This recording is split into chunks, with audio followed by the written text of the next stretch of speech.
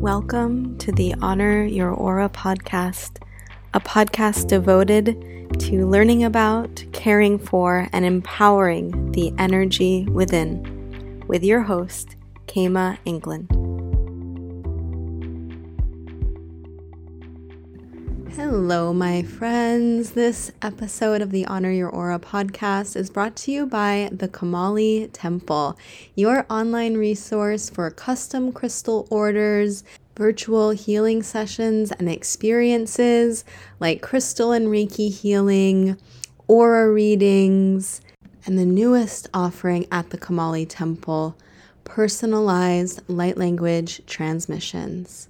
To learn more and to book your session or create your custom crystal order today, visit thekamalitemple.com, TheKamaliTemple.com. Now on to the episode.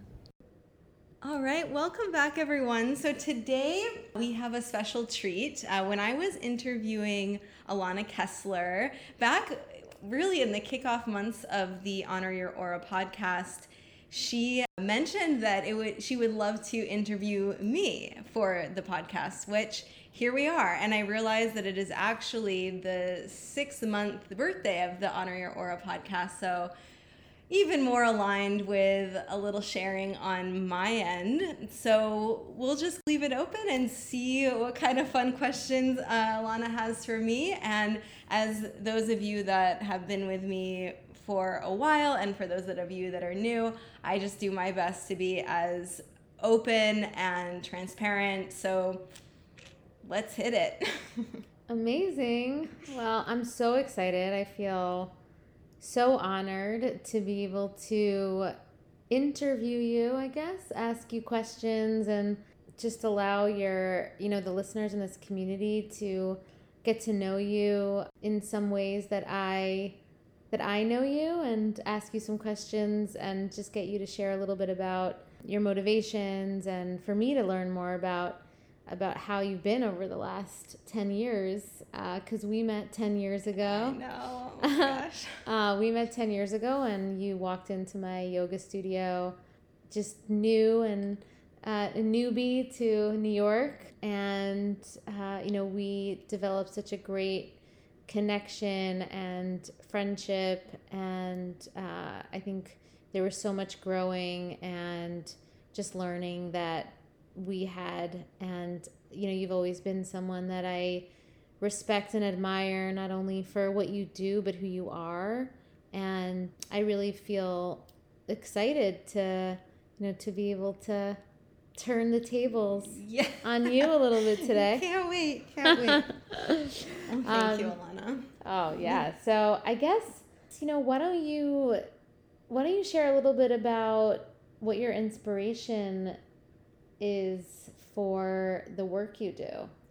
Sure. And I can even, I guess the work has just kind of expanded and been a really just beautiful journey. I think the foundation of it has always been getting to know and empower oneself energetically. And that really ripples into the one-on-one healing work, that ripples into the classes that I offer, that ripples into crystals, and then this podcast. And the podcast became an extension, but really its own entity about, I would say, a couple of years ago. The concept, the phrase "honor your aura" kept being repeated to me, and I didn't quite know what form it was going to take. I thought, wow, this is a really powerful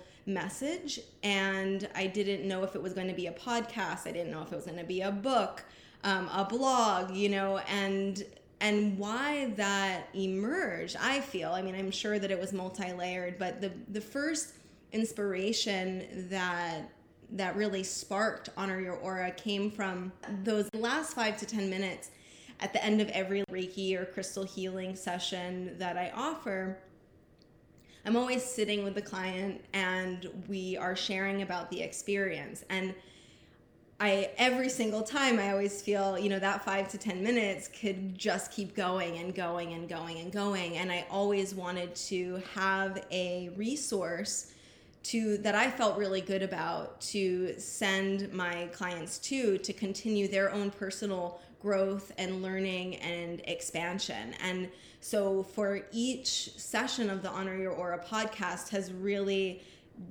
for me, just allowed for that core intention to be the inspiration. So to get to know oneself energetically is something that I sure can facilitate an experience for you, but that is for your own discovery. And that too is kind of my underlying mission, again, with all of these different avenues of my offering, but especially within the Honor Your Aura podcast, it's really one to have the information, but then also, each month there is your own personal exploration so that you can take these elusive, I guess, energetic topics, because we hear them all the time, especially the word aura. I was almost like, and I've talked about this before, like triggered by this word aura or chakras. It's, yes, these are a part of our beingness, but sometimes we talk about them as though they're outside of ourselves, or they're these things to, logically comprehend and identify, when really it's a personal experience of inner knowing. It's a personal experience of empowerment. It's a personal experience of healing, and that can only come from within. So it's all about, yes, taking care of my vessel to be able to hold the space for your vessel, but ultimately my work is, to the best of my ability, to allow you to have an experience and then me to be a sounding board so that you can authentically grow and expand. That's so amazing.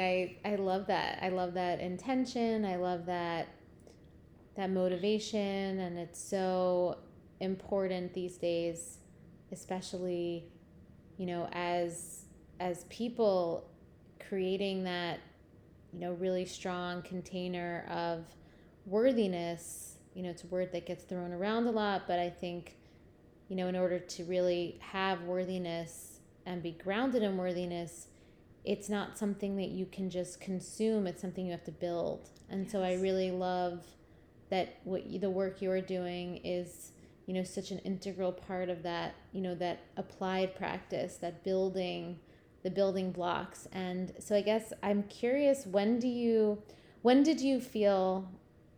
know that energy work was something that, you were meant to facilitate? And was this something that you kind of just woke up to one day? Is this something that has been in you since you were a child?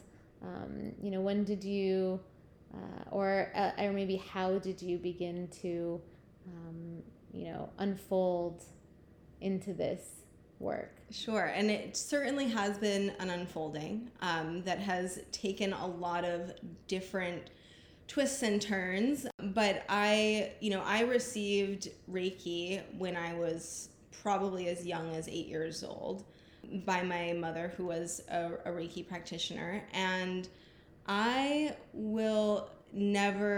is something that I never forgot. And I think that what stayed with me was the feeling of the experience. And even as a young child, it was something that I very much looked forward to. It was something that was, very familiar and nurturing. And I can't say that at that age I obviously had a context for it. I thought that when my mom said she was Reikiing me, I thought it was literally she was raking her fingers like through my energy field. But now that I can remember that so distinctly, that I actually at that young age could feel, even though, because she wasn't doing, from what I can remember, hands-on Reiki, she was just working with the energy field, and I could feel her moving her hands through my energy. Wow. And so I know through that experience that I was an extra sensitive, in tune, intuitive child. But what can often happen, and I know I'm not alone in this, is that if you can see things and feel things that many don't, you can feel very alone. You can feel like you're not heard. It can feel very confusing, very frustrating. Mm-hmm. I know for me, I think that Aries fire came out in a lot of frustration. You don't see this, you don't hear this, you don't get this, because I could see the deeper reasons. I mean, behind, like, my parents would say things or do things, and I would say, like, you don't see why you're saying this. You don't, and this was when I was 10, mm-hmm. 10 years old. And so then eventually, once I could become like a rebellious teenager, it was like, well, F this. Like, if I'm not going to be seen and heard in that way, then all I know, like, and we were just talking earlier before we were recording about how a lot of our younger, years, and of course chapters further still after, you only know what you don't like, what doesn't resonate, and you start to rebel against that. And so for me then, I definitely began shutting down, and that further progressed, that shutting down, because I then, just to kind of dive in a little bit, my mom, not only, like, she was a Reiki practitioner, she was a yoga teacher, and she was the one that really opened me up to that whole realm. But then she was also a manic depressive. And so I knew I could see this full spectrum. And when I went into, as a young child, I would go every year, if not multiple times a year, to Kripalu, which is, this, we'll call it a yoga ashram. Now it's more of a yoga retreat mm-hmm. center in Western Massachusetts. And that was like a second home for me. But I also realized that I could see things even there that were happening underneath the surface as a young mm-hmm. child. And I was very confused as to why that wasn't being talked about. And then I just decided, oh, this is really fake. This is not something that I want to be a part of. I could see where my mom was using spirituality as another Band-Aid or another veil, a bypass. So I kind of decided then and there, I'm not going to follow her path, and I'm going to follow my own path, and I'm going to go in every direction that she didn't, so that I can be like my own person.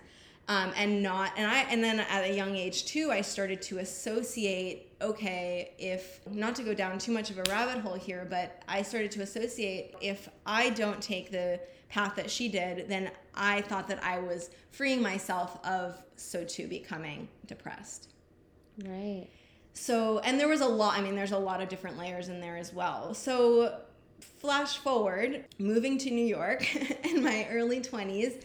And that's when we met, right? Yeah. You were 24? Maybe 23, 24. Yeah. So I moved to New York, and I actually, before moving to New York... From Massachusetts, I was working in Massachusetts at a radio station, and then I was working at a record label when I moved to Brooklyn. But I knew intuitively, even though my lifestyle was... I was practicing yoga, and I knew I was reading books on whatever, like, spiritual topics. However, my lifestyle definitely not in alignment with it at that time. But I had an intuition that when I moved to Brooklyn is when I am going to start teaching yoga, and that didn't necessarily make so much sense, but I felt more supported there. I felt like it was, it was more creative, more eclectic, more supportive of the creative entrepreneur, and more like I could be myself. I didn't feel like I had to be pigeonholed into what a yoga teacher was from what I was trying to break away from. So I felt like it feels a little bit better.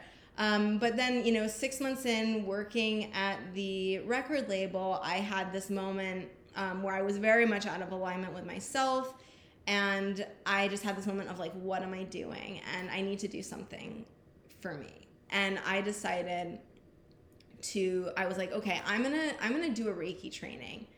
And I, Google Reiki Brooklyn, and lo and behold, there's this woman teaching Reiki out of her apartment, like 2 blocks from where I am, kind of in the middle of nowhere, Fort Greene-esque area. Okay. And so I'm like, okay, I'm going to go get a session from her and see if she's going to, be my teacher. And so I go and I get a session from her, and she's just, this woman is not even 5 feet tall. She lives alone with her cats, and like, she's just living, breathing energy work. And I'm like, this is my woman, my teacher. So I'll try to just keep this abbreviated, and I know people that have trained with me in Reiki have heard part of this story, but the reason why I'm sharing this is because it's the synchronicity that has fueled every new chapter of my offering, I guess, energetically speaking.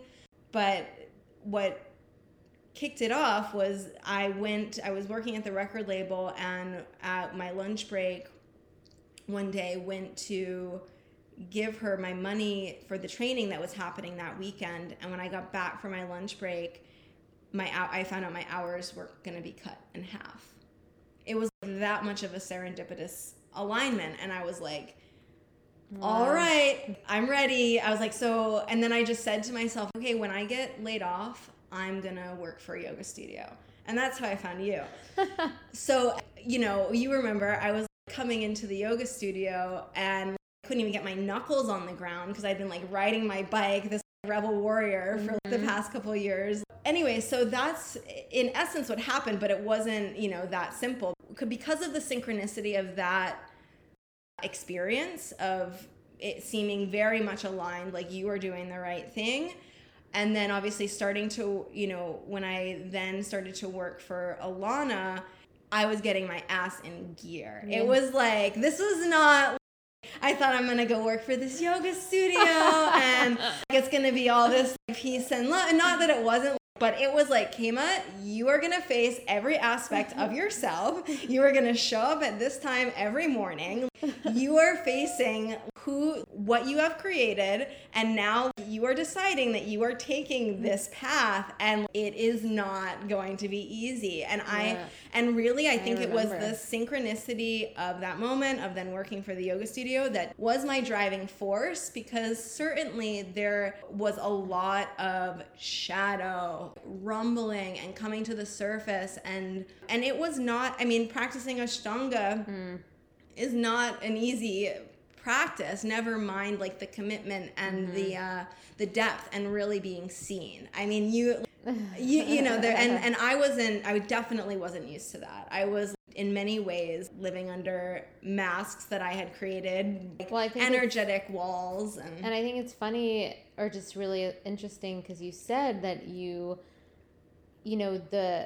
the taproot of your motivation was to not bypass the same way your mom did. Yeah. And then you ended up at my studio where, I'm definitely not, that, the yoga for me is in, it's not a headstand. It's not a crazy backbend. It's not, it's not a posture. It's all the ways in which you're not facing and then growing compassion from that truthful, honest place, to become, yourself, and to become that, that version of yourself. To me, that is yoga, and the postures and the physical practice facilitates that. But of course, you have to be willing to see it, and it takes a lot of courage to stay. It takes a lot of courage to show up consistently. It takes a lot of courage to know that you want to run away and resist and continue to show up. It takes courage to show up when you're messy, anyway, and take responsibility. And ultimately, the practice of yoga and all of this spiritual work is about learning to see taking responsibility and accountability as the greatest act of self-care and the highest, most elevated spiritual practice. And so I think you coming into my studio with that being, this is our yoga. And we do, definitely we do some cool poses, but this is really the practice. Oh yeah. It was certainly like divine and meant to be. And I could see it then, and now I can obviously really see it now in the retrospect, obviously. And and it took, for me, going to my first yoga training, I remember we were, I was in India, and they're talking about fears. Literally, I was still terrified. Even then, I was now becoming that.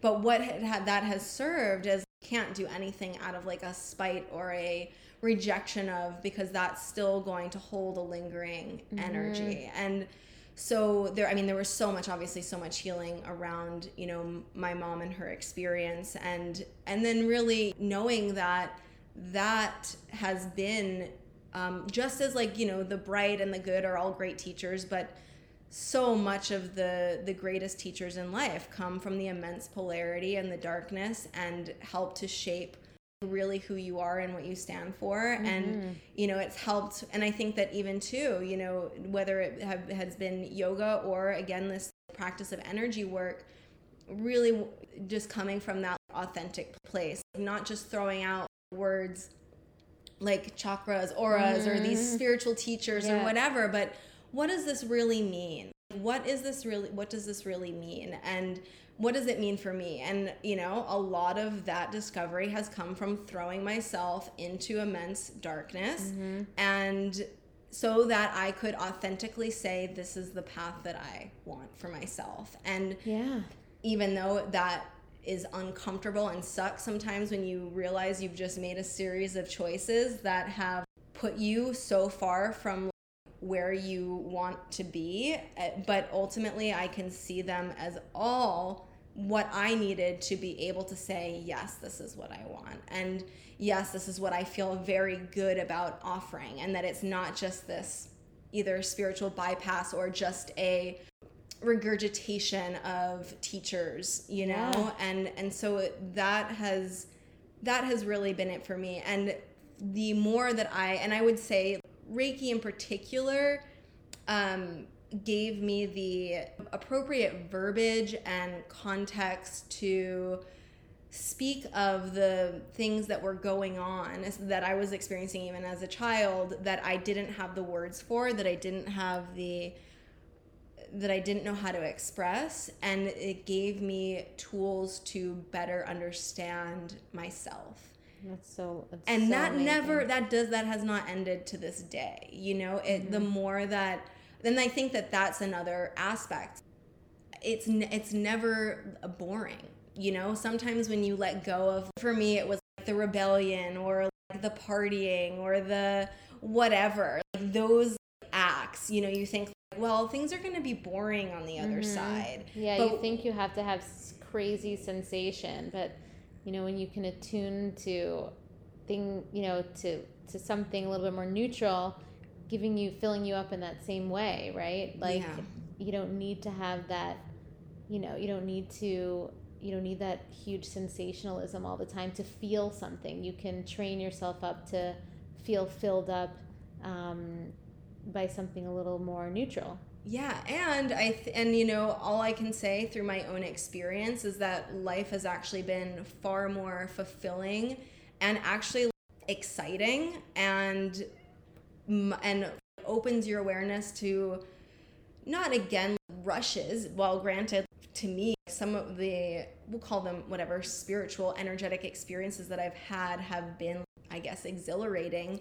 But when you allow yourself to be in that, we'll just say, neutral space, you can be in observance of synchronicity. You can be in observance of how energy feels, and that is something that's available in absolute stillness. And that awareness around, wow, I'm seemingly doing nothing, I'm sitting here, and all of these worlds, realms, dimensions are opening up to me, and that cannot be opened if you are constantly filling that space with noise, whether that be mentally or through your physical doing. So I can only share for myself that I feel so lucky and grateful that it can be an authentic expression, and that I can say, wow, through this committed practice, I don't even know, because it just feels natural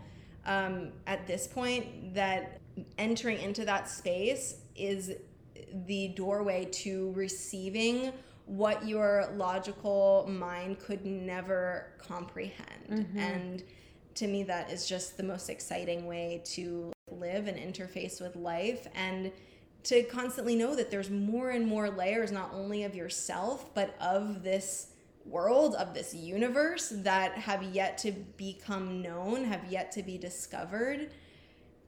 I mean, I just find that to be completely just fascinating given the amount of seemingly unknown that we are swimming in all the time.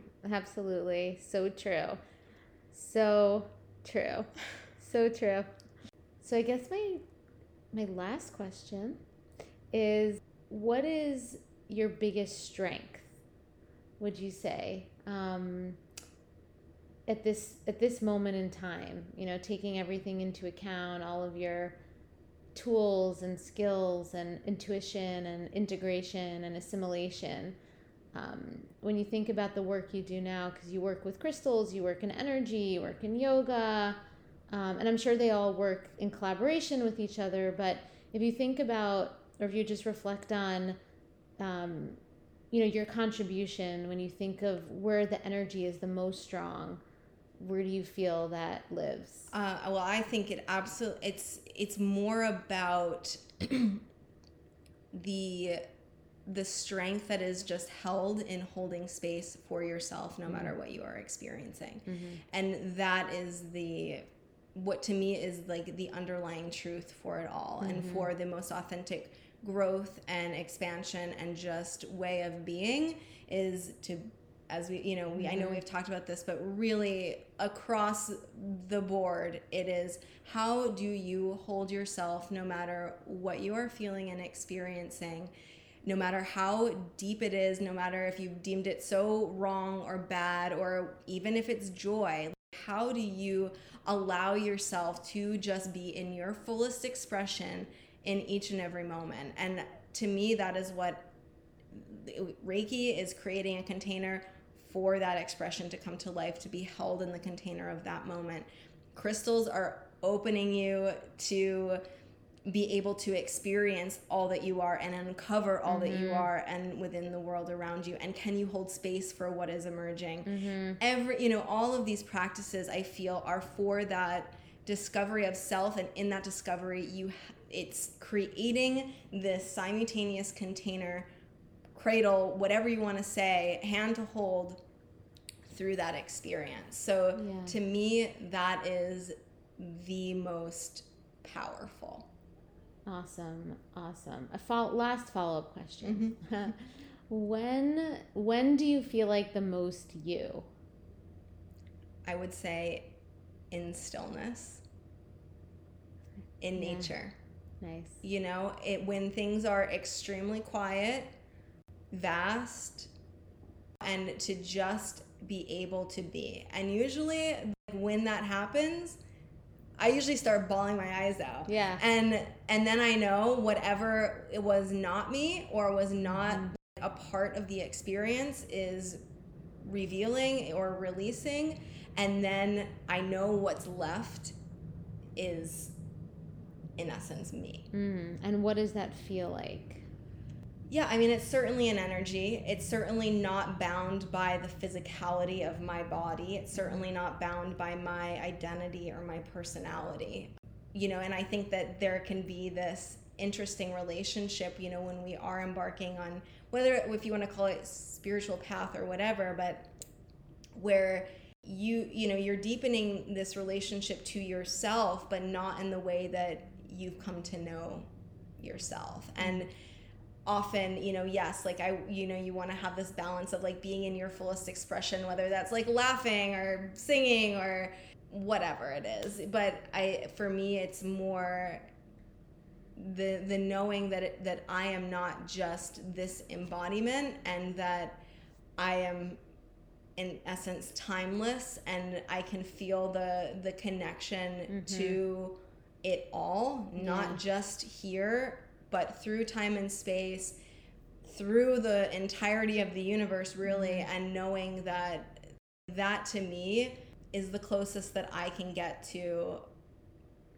my essence and who I am. Yeah. For me, it's definitely trust, abundance, and connection. And thank you so much for sharing how you feel you. I think, like you were saying before, it's so important to not just know what doesn't feel like you, but to know what feels like you, and to spend time paying attention to when you are feeling like yourself, knowing intimately and you can name what those feelings are, so that you can resource them in times when you don't necessarily feel like you, yes. rather than just, being swimming in that whole thing and digging more. Sometimes digging isn't always the right way. It's sometimes resourcing, the what is you, and trying to put that into the bucket. So I appreciate you definitely sharing that about you.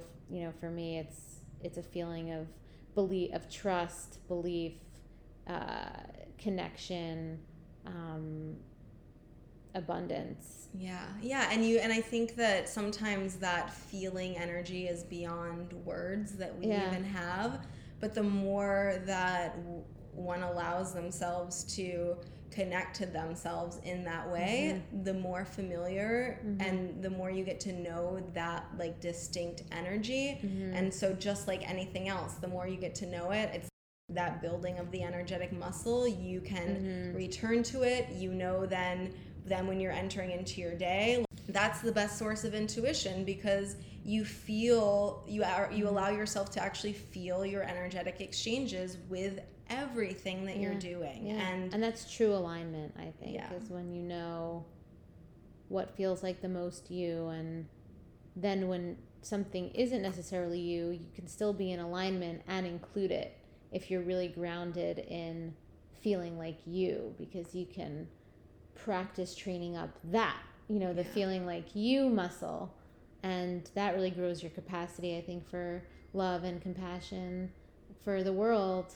And so that's all I have for you, Kayla. Alana. I love it. Well, I know I gave some long-winded responses, but those were really beautiful questions. So thank you. My and I'm pleasure. sure, if anyone, you're tuning in and you have questions for me, things that you want to hear more about, I'm always open to share. And so thank you, Alana, for just being so thoughtful and the questions that you asked. And thank you all for tuning in. Thank you. Love you, Kayla. Love you too. Thank you so much for tuning in to this episode of the Honor Your Aura podcast. If you enjoyed this conversation as much as I did, please leave a review and share with your friends, because I want you to be the start of the ripple that allows others to honor and empower the energy that lies within.